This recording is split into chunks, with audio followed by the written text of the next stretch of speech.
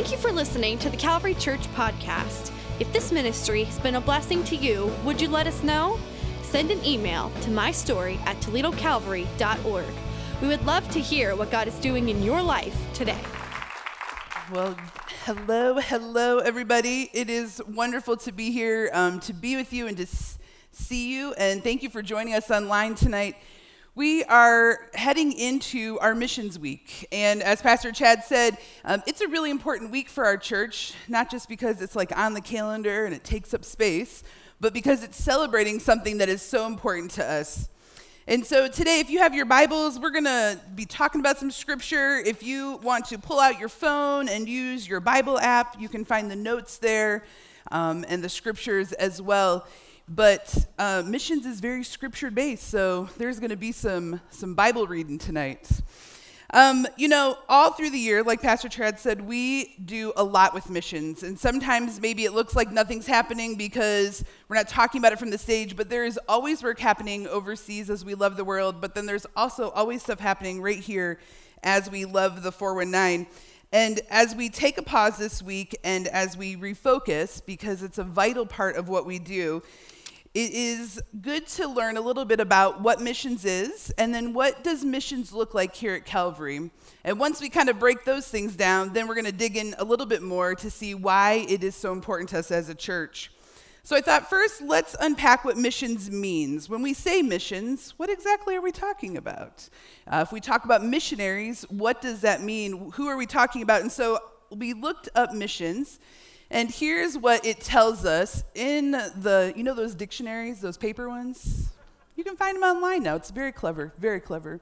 So a specific task with which a person or a group is charged is a mission, or a calling, a strong inner impulse towards a particular course of action, especially when accompanied by a conviction of a divine influence, or maybe a divine influencer. And so that is what mission is. Here's some synonyms to kind of help us frame it, to understand a little bit. It's an assignment, it is a charge, and it is a job. Those are other words that we can use for mission or missions. And in the scripture, we see Jesus telling us all the time to tell others about Jesus, to share our faith. So he is giving us a charge. He's giving us an assignment. Matthew 28:19. Therefore, go and make disciples of all nations. John 20:21, as the Father has sent me, I am sending you. Matthew 5:16, in the same way, let your light shine before others. So missions is God's assignment to us, to me, and to each one of you sitting here, to each one of you watching. And so our mission, our charge, our assignment is to tell others of his goodness, to tell them of his mercies, to tell them what life change can be like when we have Christ in our life. You know, a lot of times when we use the word missions, we refer to people who live in far off lands or go to far off places. And so I think for many of us, when we say missions or we see that word, we automatically think of people who live way over there, somewhere else on the map, not right here. But when we read through these verses, nothing says missions is just for people who live on the other side of the ocean. And so we've gotten used to thinking that, but when we read scripture, let's go to Acts 1:8. Acts 1:8. It says here, but you will receive power when the Holy Spirit comes on you, and you will be my witness in Jerusalem and in Judea and in Samaria and to the ends of the earth. And for most of us, for a lot of us, those sound still like far off places, don't they? If you've had a chance to go with Pastor Chad and the church to Israel, those places might seem a little more familiar, but for many of us, they are still a location on a map that is far away. So let's talk about what these words meant. So when Jesus was saying these things, or when Paul was saying these things, he was talking in a context like they were right there. They were in those places. So those Jerusalem, Judea, those places weren't far away to them. So let's look and see what they mean to us today. So Jerusalem, this was their home. This is where they were. So for you and for me, this would be, where do we live? This would be the people that we spend time with, maybe those that you work with. Maybe it's your family, your immediate family, your extended family, your neighborhood, your community. That is your Jerusalem. And then when he says to go to Judea, Judea is similar to like a state for them. So it refers to kind of a larger region, a bigger area of space. So someone would maybe say like go to, Ohio or the tri-state area in kind of a larger region of space. And so that's where he was calling them to go. And then Samaria, this one's a little bit harder because Samaria, at that time, the Jews avoided it at all costs. They did not like going. It made them very uncomfortable. And so this is what takes us outside of our comfort zone. The other two are kind of more like locations, like a place you could actually draw on a map. I think this one is a little bit more about the things that make us a little shifty in your seat, you know what I mean? Maybe it's a place, maybe it's a group of people who have a different culture than you that we don't understand. And so these are the places that we're called. And then the end one, as if those don't count enough for you, the end one is to the ends of the earth. So that includes everywhere else. So there's really no way to find a loophole. Do you see how he closed that loophole up right at the end? He just covered it all. And so this makes missions our assignment as Christians. And the destination is everywhere, both here, there, around the world. And so if that's what missions is, then let's look at what missions looks like here at Calvary. We divide our missions into two groups. We talk often about loving the 419 and love the world. And so those are the two different groups that we kind of divide the different missions and outreach into. I was thinking about these two groups and how they come together. And as I was thinking about it this week, it kind of reminded me, I don't know if you'll remember this, but there was a sandwich long ago at McDonald's. And if you're too young, you don't remember, and that's okay. But if you remember it, do you guys remember this? Yeah. The McDLT. I'll explain it for those of you who were born after 1990 or so. So the McDLT came with two sides. I think it stopped being made because they used a lot of styrofoam to do this. But over here, this was where they kept the hot part of the sandwich. Over here is where they kept the cool part of the sandwich. And so the idea was when you got it, one part was hot and one part was cold, and you put them together. I remember, I have this very vivid memory of being a child and being at Southwick Mall. Again, if you're too young, you have no idea what that is either. It was down yonder. And that was where my family did a lot of shopping. We were probably school shopping or getting new clothes or something for school. And I remember going to the McDonald's that was inside the mall. And I have this very vivid memory of my mom carrying this tray to our table with one of these on the tray. I don't think it was for me. I think it was probably for my parents, my mom or dad or something. But I remember thinking, we as a family, we have arrived. We have that really cool sandwich that you take the container apart and you put it together. And when you put it together, it makes this glorious sandwich. And it kind of reminded me of Love the World and Love the 419. Those are our two missions, our two outreaches. And when you put them together, you've got this glorious outreach program, this glorious missions program that we get to be a part of here at Calvary. I'm so thankful that we are part of a church that finds value in both those sides. Because sometimes people just find value in loving the world, which is great.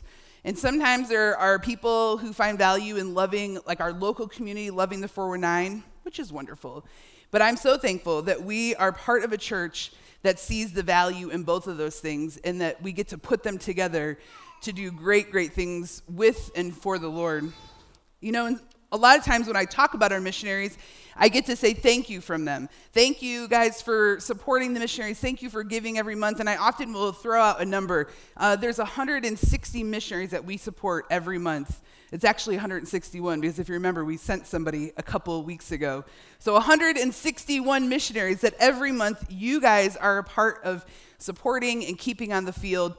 But I know that those numbers, that's just a number, right? So I thought I would break it down a little bit and tell you a little bit about our missionaries. We have missionaries in 55 countries that do work for the Lord. Of those missionaries, the 161 is actually 424 people. But that does not include a lot of the organizations that we support where they have many people working with them. Missionaries come in all shapes and sizes. We have 134 little missionaries.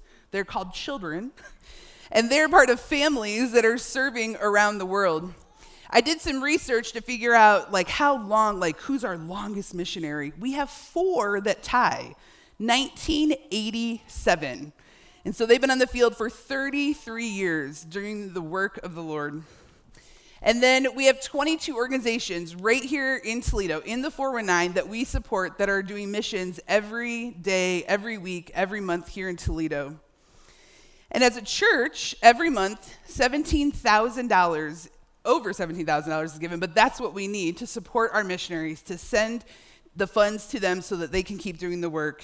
And last year, $499,000 was given by people at Calvary to do the work here and around the world. That's amazing. Guys, we're 1,000 short, okay? So somebody this year, somebody. In addition to all of our full-time missions that we're involved in and that we're doing, Calvary has a deep history of short-term mission trips. Has anyone here ever been on a mission trip, whether it's been with Calvary or somewhere else? Raise your hand proudly. That's a lot of hands. That is awesome.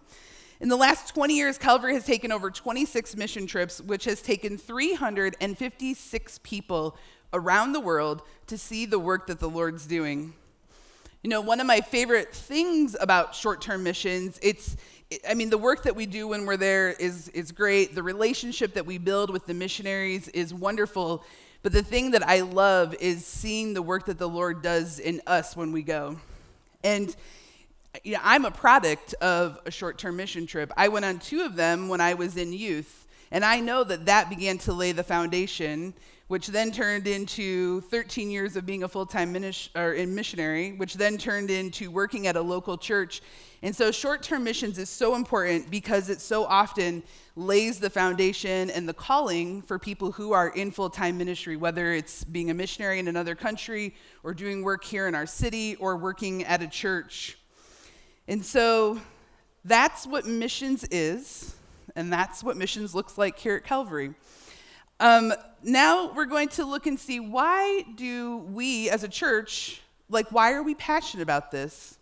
Earlier this year, and then again this last week, Pastor Chad talked about the roots of the tree, our vision tree. And these roots are what give us anchor, that hold us strong. They're the things that help us to kind of act like a filter that we can run things through, help us to keep our focus, to give us direction. And so we're going to use those roots and then talk about missions to see how that applies to who we are here at Calvary. And so the first root is God first. And so we're going to read Matthew 6:33. But seek first his kingdom and his righteousness, and all of these things will be given to you. If you're a follower of Christ, you know that keeping God first in your life will bring many blessings, because when we obey him, he's able to bless us. Have you ever seen some of these blessings in your life? Let's talk about a few of them.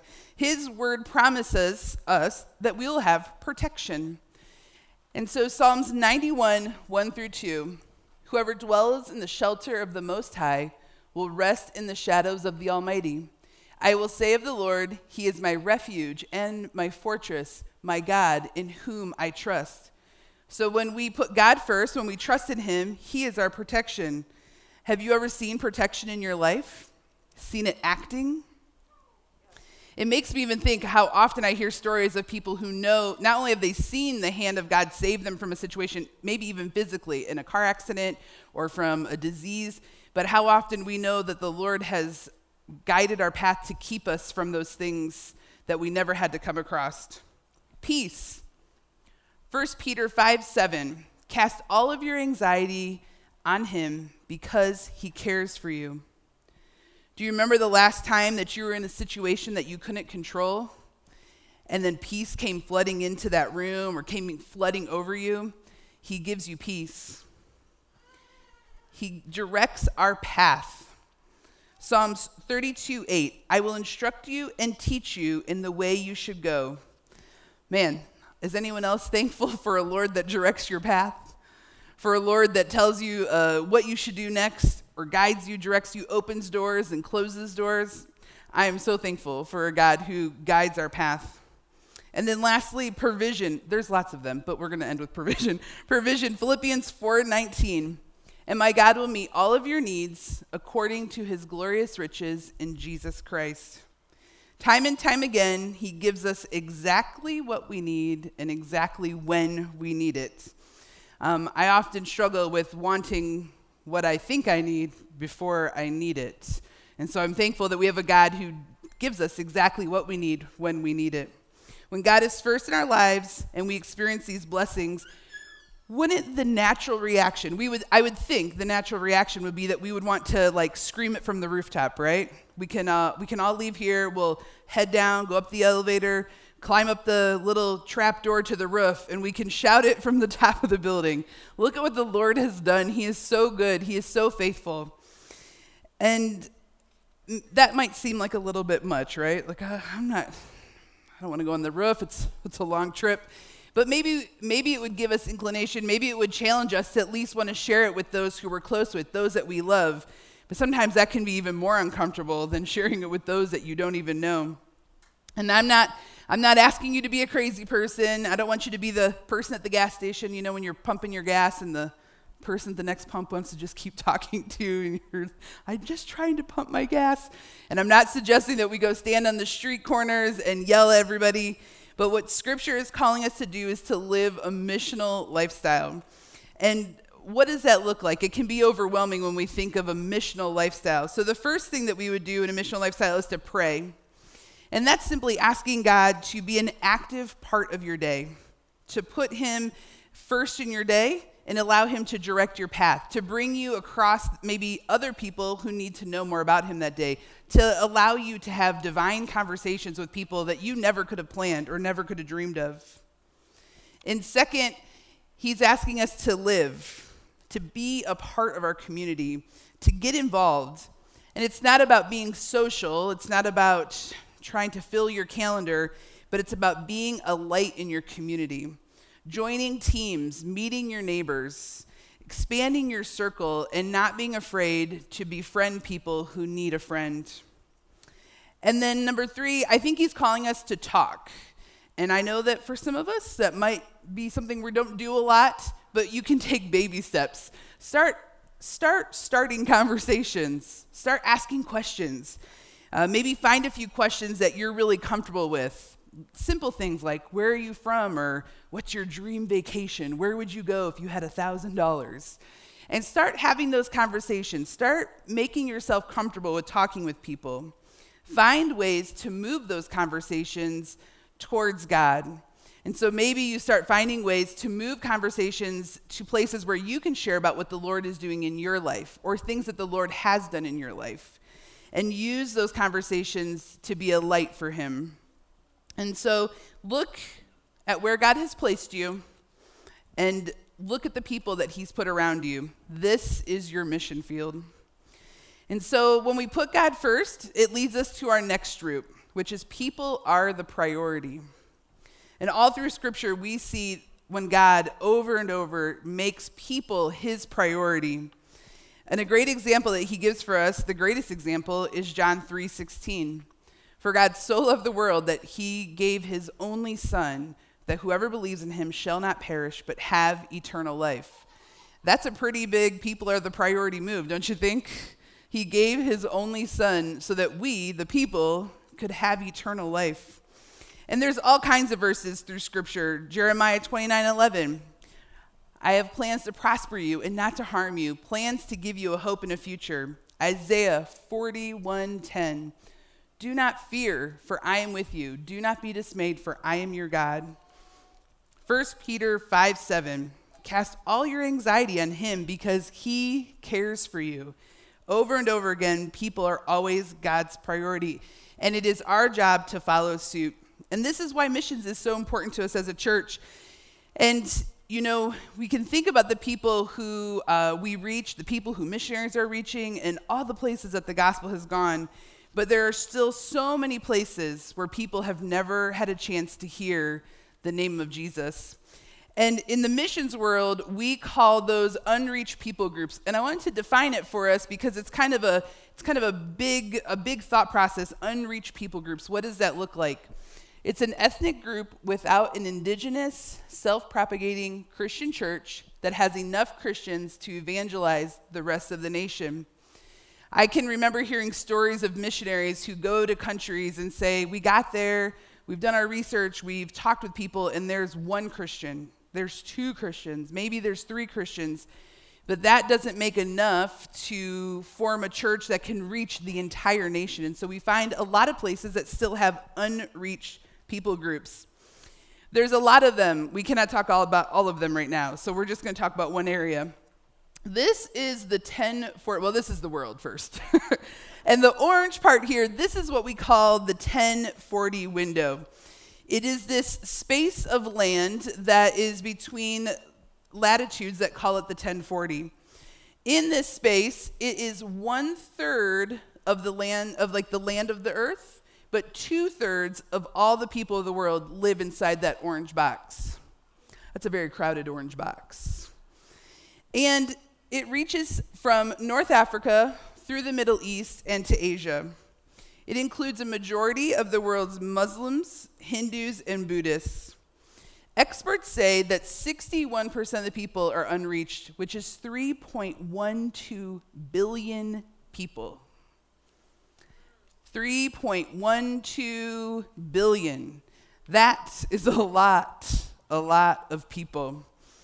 And if people are the priority, if people are God's priority, and then because of our heart for God, they become our priority, how can we sit and do nothing about this? How can we let unreached people groups go unreached? And so that's one of the reasons why, as a church, we are passionate about funding missionaries who are able to take the Lord's word to these places. You know, it's easy to look at a map and to say, well, there's nothing I can do. That's very far away. The 1040 window is not in Michigan. It is very far from here. But a couple years ago, I was talking to a lady. She led a after-school Bible club at one of the mommy schools. And we, as a church, had started partnering with that school, doing different things for the teachers and for the students. And so as I talked with her and as we learned more about this Bible club and what the kids were being taught, she told me about a particular student. He had been coming for a couple of months and had completed some of the different tasks or assignments that they had. And his gift, his reward, was a Bible. And so they awarded him a Bible and they told him how to use it, and he was sent home with it. The teacher was hopeful, obviously, that he would read it, that he would engage with God's word, but also that the family would engage with God's word. She had not met his family before, but she knew that sending God's word home and praying over it, it was like planting a seed in that family's life. A couple of months later, she was out running errands, doing the things that she needed to do that day, and at a particular business that she was at, she started just chatting with one of the employees while she waited. And through a series of conversations, of niceties, and just talking with each other, she figured out pretty quickly that the boy who went home with the Bible, this employee was his mom. And so as they began to talk about this Bible and it coming home to their family, the employee, the mom, started talking about how much their family had loved reading this book and how the whole family was reading this book. And every night before bed, the mom and the dad and the kids, they would read this book together. And the thing that struck the lady who ran the Bible study, and as she told me this story, was that this family had never heard of Jesus. This family had never been to church. This family had never had someone tell them who Jesus was. And this family lived just over there, through the parking lot, across the street. This family lived right here in Maumee. And when she told me this story the first time, when we talked about it, I thought to myself, how does that happen? Because I drive through Maumee, I spend time here, and to go from one place to another, you'll pass a church and another church and another church and another church, and you go around the corner and then there's 4 more churches. And so I thought, how does this family who lives here in Maumee, how have they never heard of Jesus? And so although we talk about the 1040 window and 3.12 billion people, which is a huge number, there are families right here in Maumee who have never had a chance to hear. And so that's why not only is loving the world so important, but loving the 419 is just as important, because there's unreached people everywhere we go. And so we have to choose to allow missions to be the focus of our life. We have to choose to live a missional lifestyle. We have to choose to make people the priority. And it's not always easy, but it's something that we can choose to do every day. So God is first, and if we make people the priority, it leads us to our next root: healthy things grow. I've mentioned the next scripture we're going to read already, but when you talk about missions, it tends to come up a lot. It's the Great Commission. It's the group of verses that Jesus gave to the disciples right before he left, and it's kind of the essence of what missions is. Matthew 28:19 through 20. Therefore, go and make disciples of all nations, baptizing them in the name of the Father and of the Son and of the Holy Spirit, and teaching them to obey everything I have commanded you.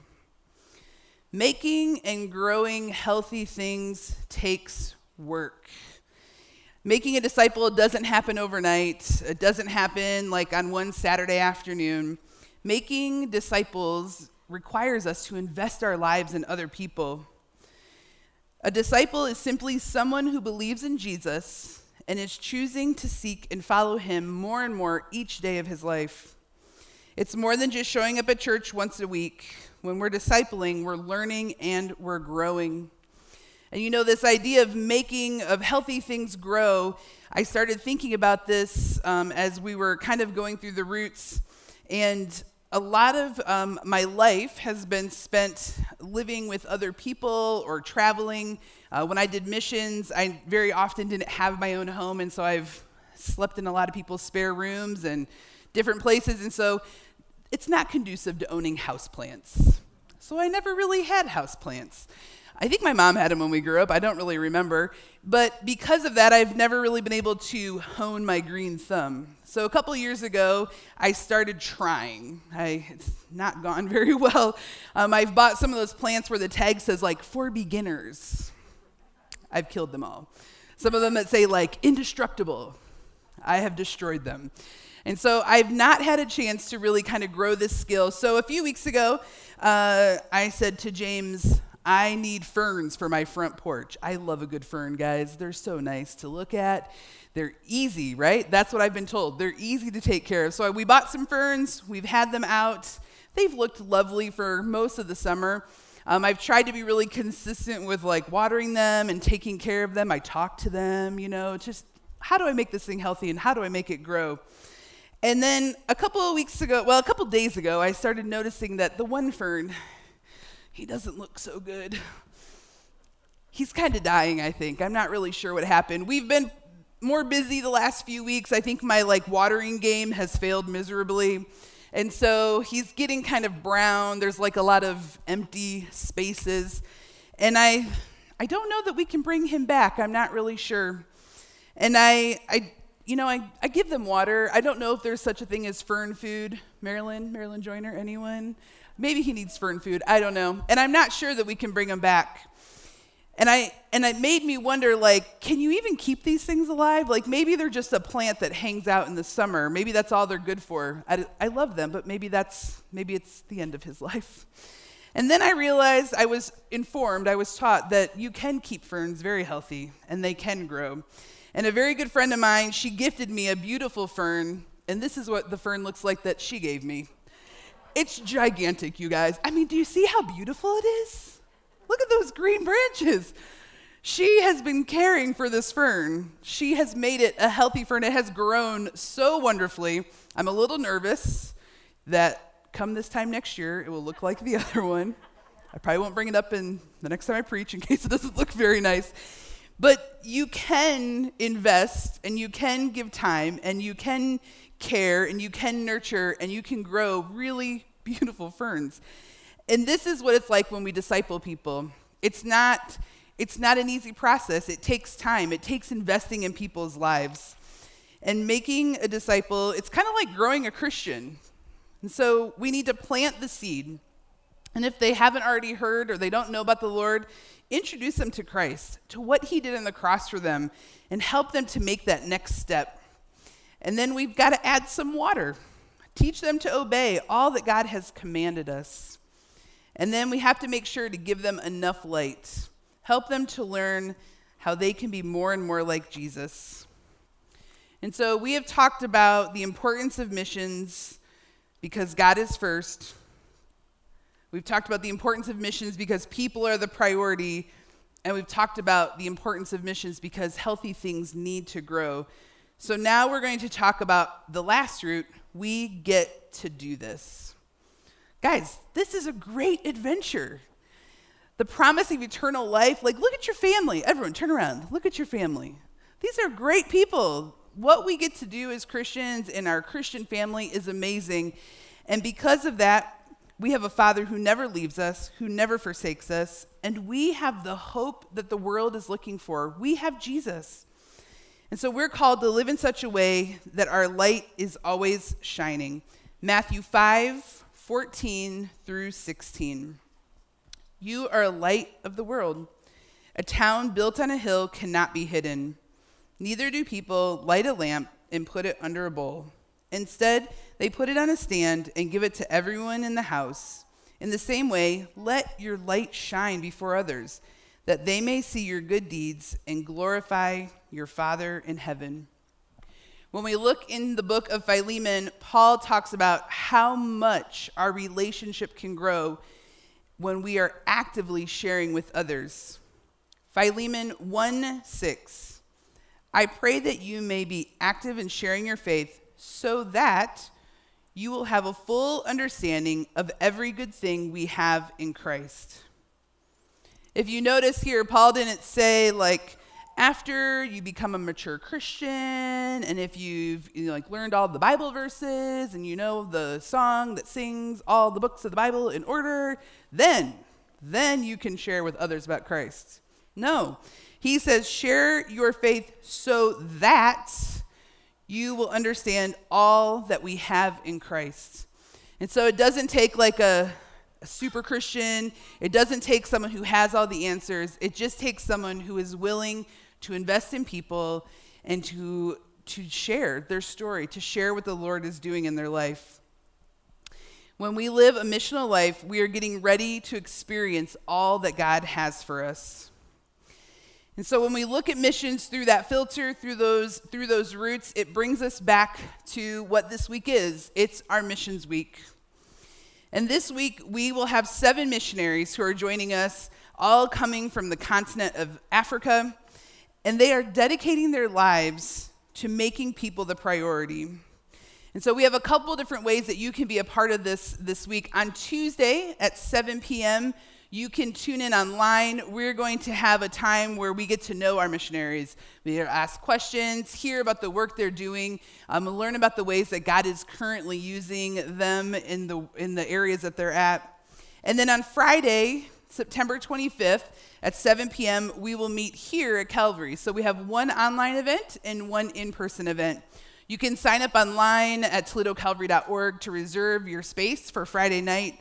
But we're going to journey through the building and hear from our missionaries and learn about different aspects of missions that sometimes we don't get to talk about in a short service or when we have a little bit of time with them. And so that's going to be our journey for Friday night. I hope that you will join us and learn more about what missions looks like on the other side of the world. I'm excited to be able to spend the week with them as they're here so that we can not only get to hear about the things that the Lord has done, but believe with them for what is to come in the future for their work. It's a time where we can pause, and it's a time where we can reflect on the things that the Lord has for us to do. There's a lot of work to be done, both here and around the world. And as we wrap up tonight, I want to give you 4 things that you can put into practice right now that can help you to have a missional lifestyle. The first one is to educate yourself, to read articles, listen to podcasts or messages, and to meet missionaries. Learn about what is happening in our world, not only what's happening maybe like in governments and things that are affecting the world, but learn about the things that the Lord is doing. Learn about the ways that he is moving around the world. You can give. Each month, there is an army of people here at Calvary who give to financially fund an army of people who are making a difference around the world. You can give online, or you can give in your offering when you put it in the boxes around the building. I challenge you, ask God what he would want you to give and make that commitment between you and God. You can go. The need is everywhere. Ask God where you should go. Stay tuned in. We are going to be talking about mission trips for our upcoming year and ways that we can go and make a difference around the world. But if that's not where you are at this season of life, or it's not feasible, you can go every day here in the 419. We have adopted schools and meals that we serve every month, and we would love for you to join our team. Most importantly, you can pray. Today on your way out, we have a card for you, and it has all 161 of our missionaries on it. I would encourage you to take one when you leave the building. Right before you're going out, people will be handing them out to you. But take it and put it somewhere that you'll remember to pray.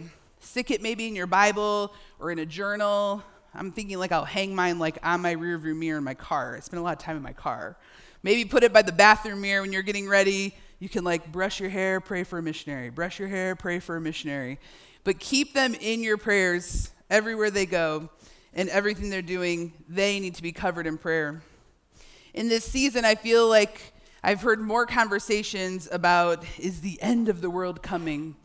And nobody knows when that will be. No one knows the day or the hour except for the Father. But the other reality is that if the end of the world is coming near and the Lord is coming back, how much more intentional should we be about living a missional life? And there's a lot of things happening in our lives right now, and we don't always have time to stop and to pause and to listen. Today, as the worship team plays, I want to ask you to stay right in your seats and to close your eyes and to spend a few minutes with God. And there's 3 things I want to challenge you. Is he asking you to live a missional life right here in the 419? To make small changes that allow you to make a big impact? Is he challenging you to give in new ways that will allow others to go?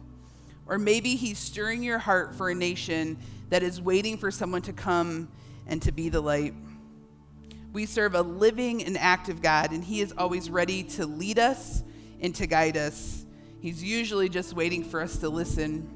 So let's spend a few minutes listening today. Lord, I thank you that you are right here in this place. Lord, I thank you that you speak so clearly, and when we listen, Lord, there's never any doubt in the things that you're calling us to do. Lord, I pray that you would be with us in this place, that you would meet us, Lord God, and that you would speak. In Jesus' name.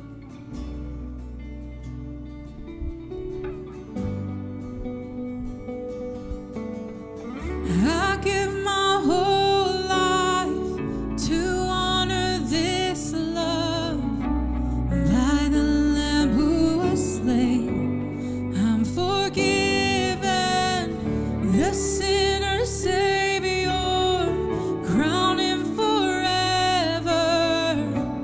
For the Lamb who was slain, he is risen. I give my whole life to honor this love by the Lamb who was slain. I'm forgiven, the sinner's Savior,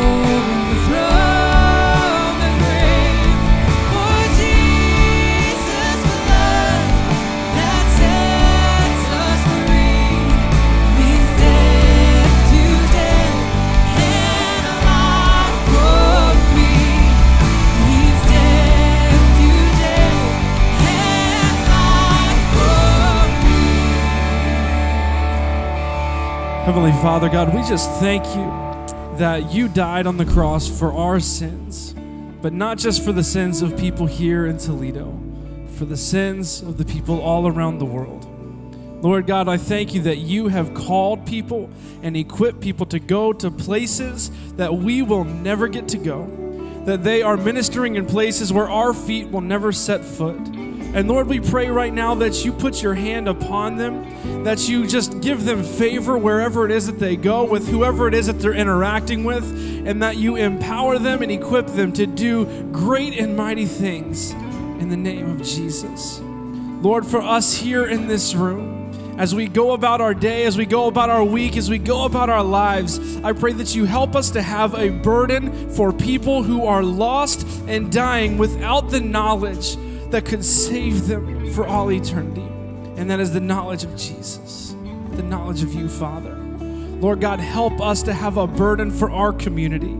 I pray that you give us divine appointments to make impacts where it matters, where it counts, in our day-to-day lives, in our day-to-day interactions. Lord God, equip us and open our eyes to people around us who are hurting and who need you.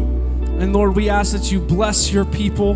God, I ask that you do a wonderful thing through them. I pray that they leave this place with more love and joy and peace than they had when they came in. And it is in the name of Jesus we ask these things and prayed. And all God's people said, amen and amen.